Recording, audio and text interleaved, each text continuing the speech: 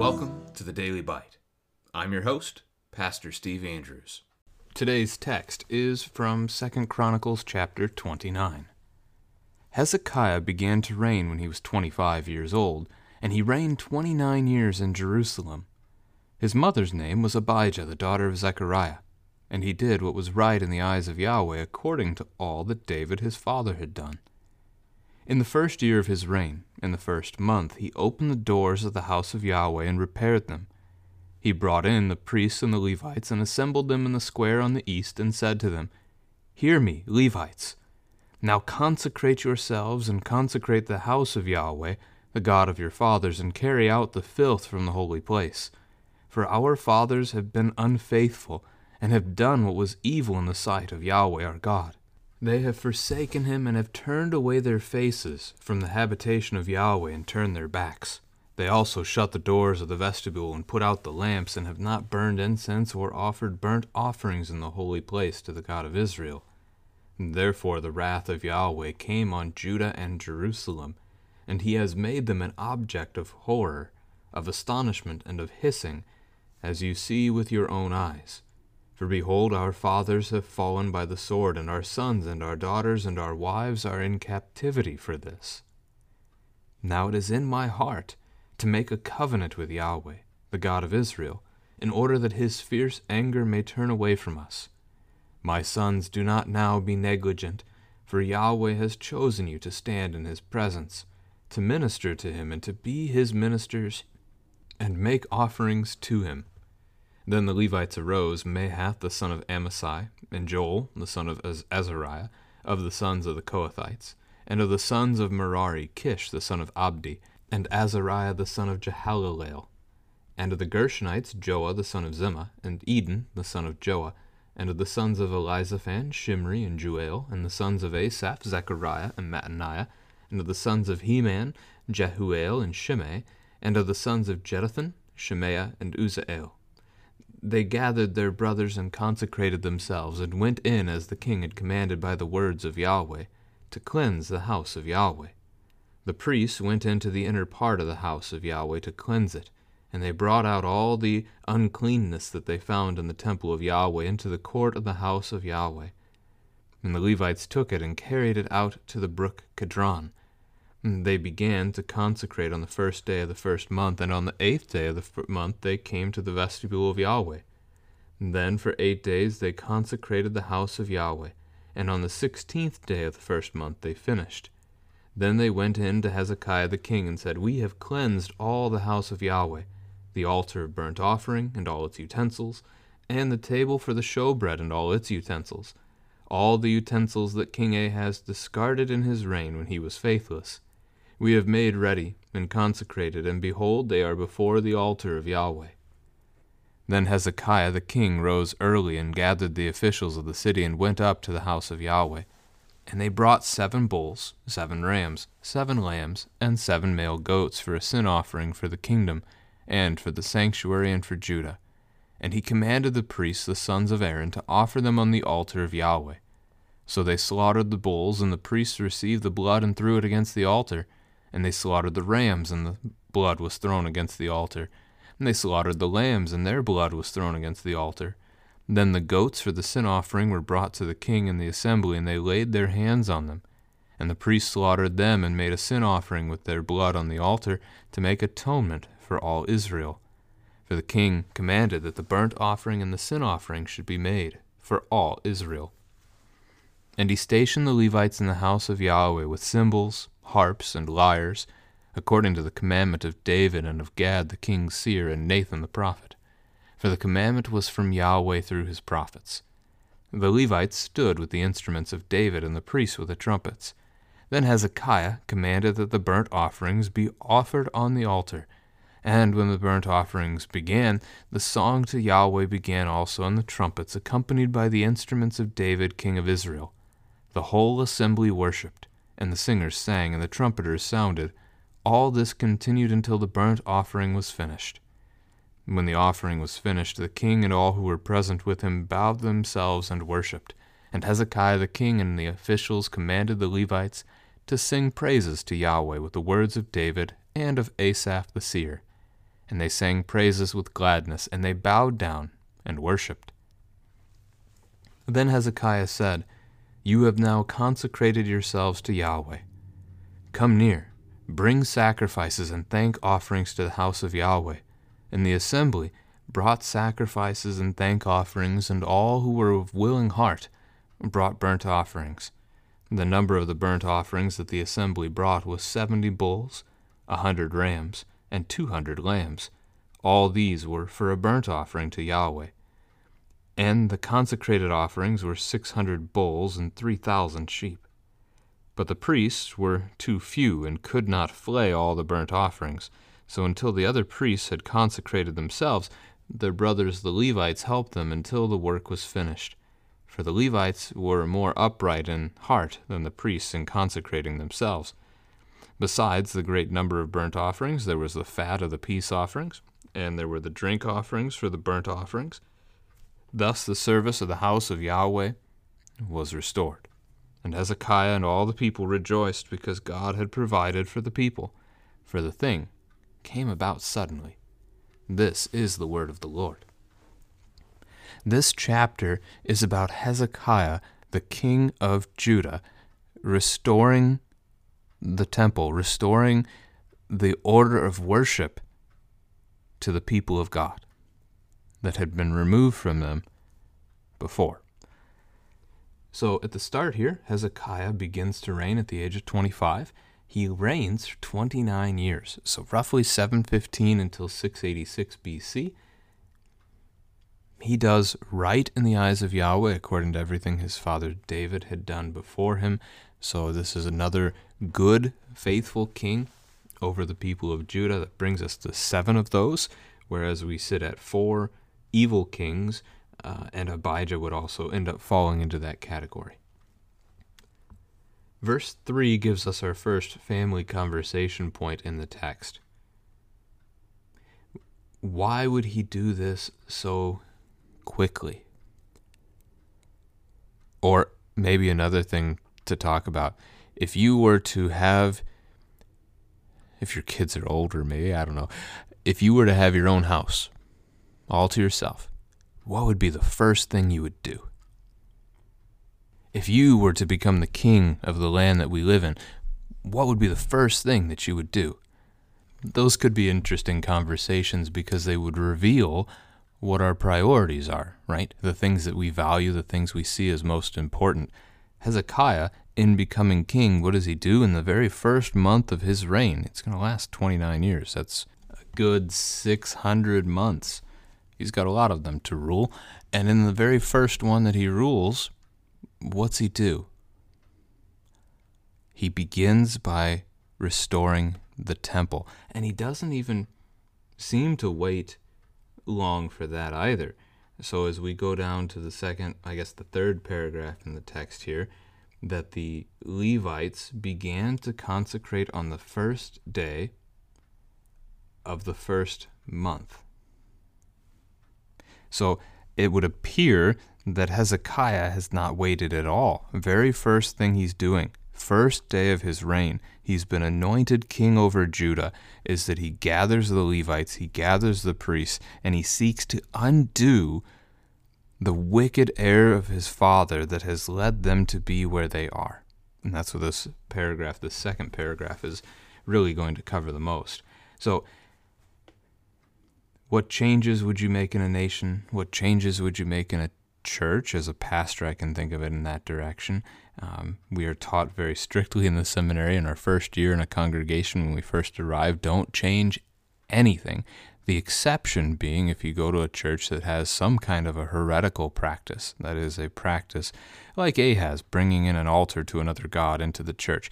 There are some things that could be happening that you nix right away, but even that, you've still got to do so with tact, because that would be an idol. And when you break down an idol, people get angry. So we see that in Scripture quite a bit. Anyway, he has to open the doors of the house of the temple, the house of Yahweh is the temple, and repair them because his father Ahaz had barred them shut. He had sealed them. Ahaz had forbidden Israel from entering the temple, basically made it irrelevant in Israel's life. And we can consider that again today, that your church be barred shut, that no one enter it ever again. That we just forget about it and go about our lives as though God doesn't matter. The things of God don't matter. Or, as Ahaz taught the people to do, we worship other gods entirely. We don't need a church anymore. We're going to go over here and worship Allah at this mosque or something like that. So he brings the priests, he brings the Levites, he gathers them outside of the temple, and he declares to them, he gives them the command to consecrate themselves.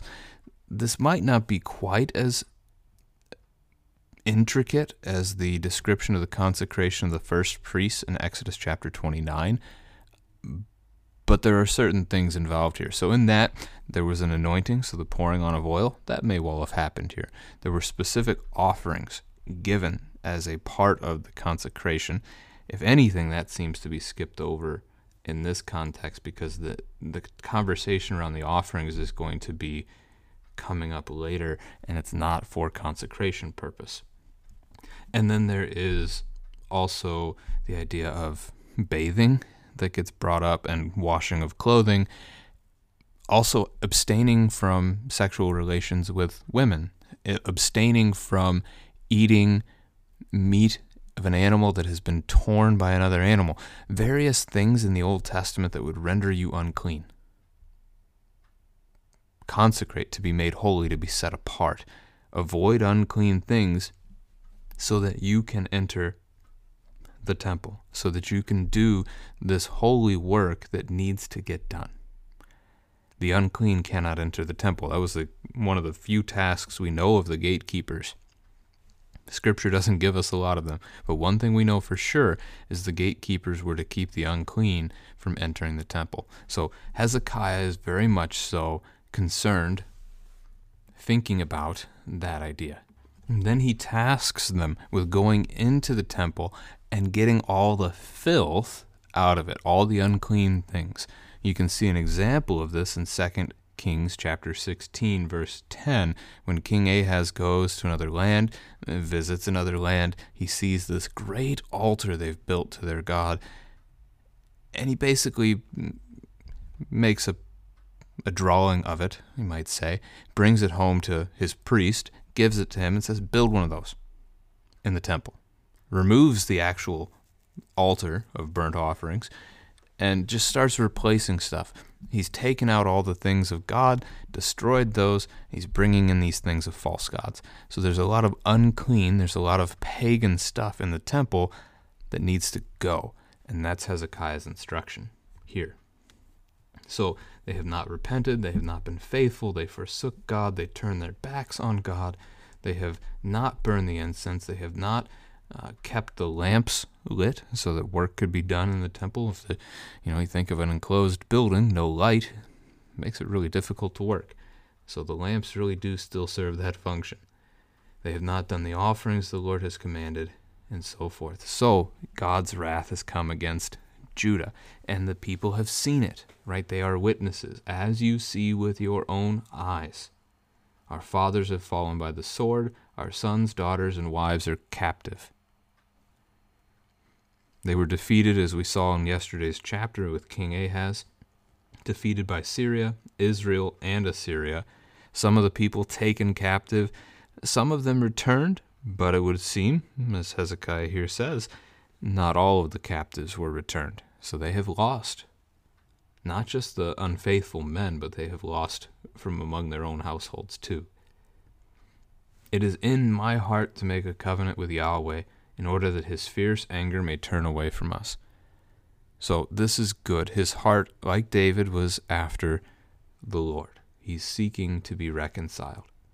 My sons, strong relationship indicated there, not just actually them being his son, but there's a connection here. As king, he is their leader, he's their head. Do not be negligent. There's work to be done. God has chosen you to stand in his presence, to minister to him. It's a vital, important task on behalf of the people, because they're going to make the sacrifices to the Lord as intermediaries between God and men. We are thankful for that one intermediary between God and men that we know as our Lord and Savior Jesus Christ. So they arise, they get to work. We get a list of them in verses 12 through 14. Now they come from the three sons of Levi, Kohath, Merari, Gershon. They also come from the sons of Asaph and Heman.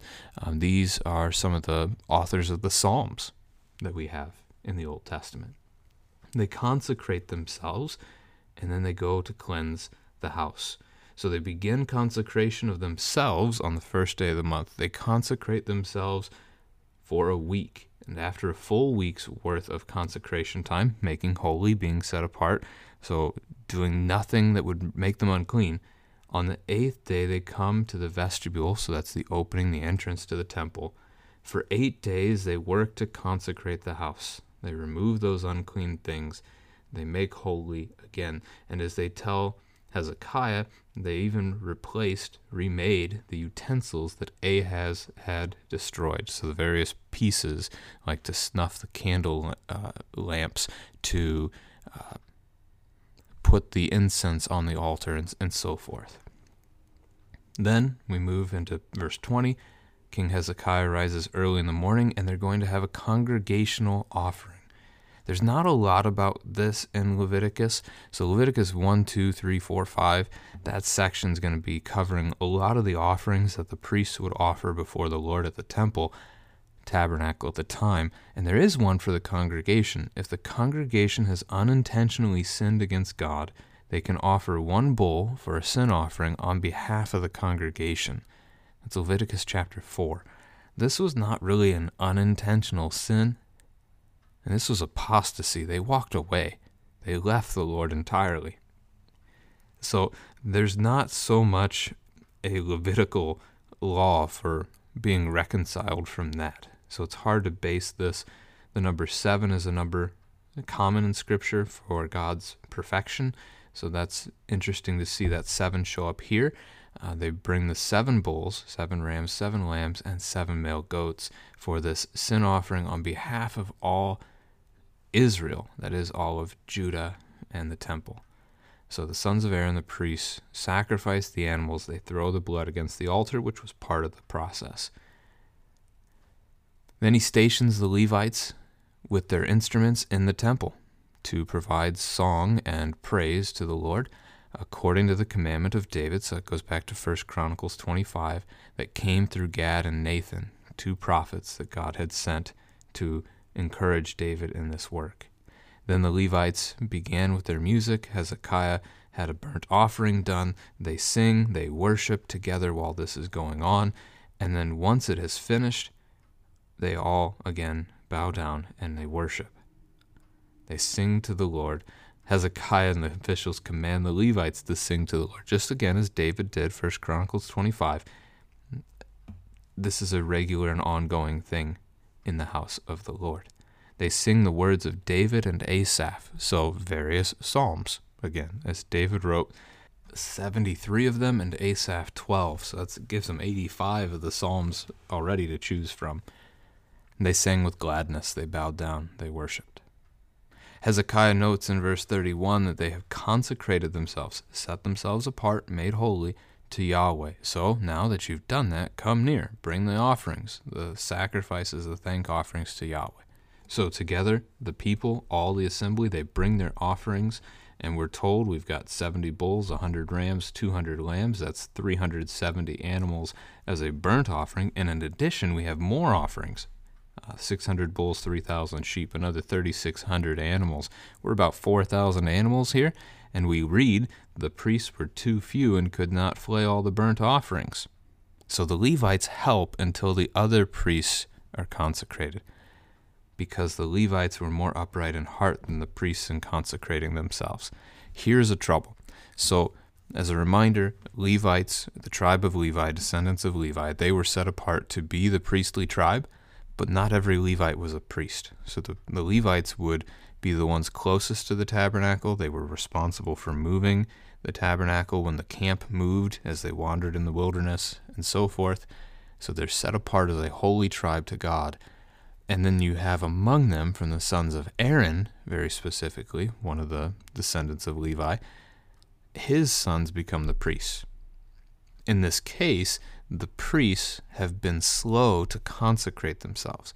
The Levites started right away, and some of the priests did too, but not all of them. So as they're trying to sacrifice all these animals, as it takes time to do, the Levites are helping the priests with the work in the meantime until the other priests are consecrated and ready. They were more upright in heart. This wasn't by accident. It's not like we're talking about a priest who started to consecrate himself on the first day and he accidentally became unclean on the fourth day and had to start over. The Levites were more upright, righteous. They actually wanted to do this, whereas the priests kind of dawdled. They weren't as upright in doing so. So the temple offerings, the work of the house of the Lord, the service of the temple is restored, and the people rejoice because God had provided for them. For this thing came about suddenly, right? Very start of Hezekiah's reign. It immediately becomes. Now, question maybe for the family to talk about. The people rejoice because God provided for them. How had God provided for them? Really, this is the idea of repentance, that the Lord was restoring the temple among them. He restored their repentance. They trusted in him again. They sought him again, and so he would be there for his people.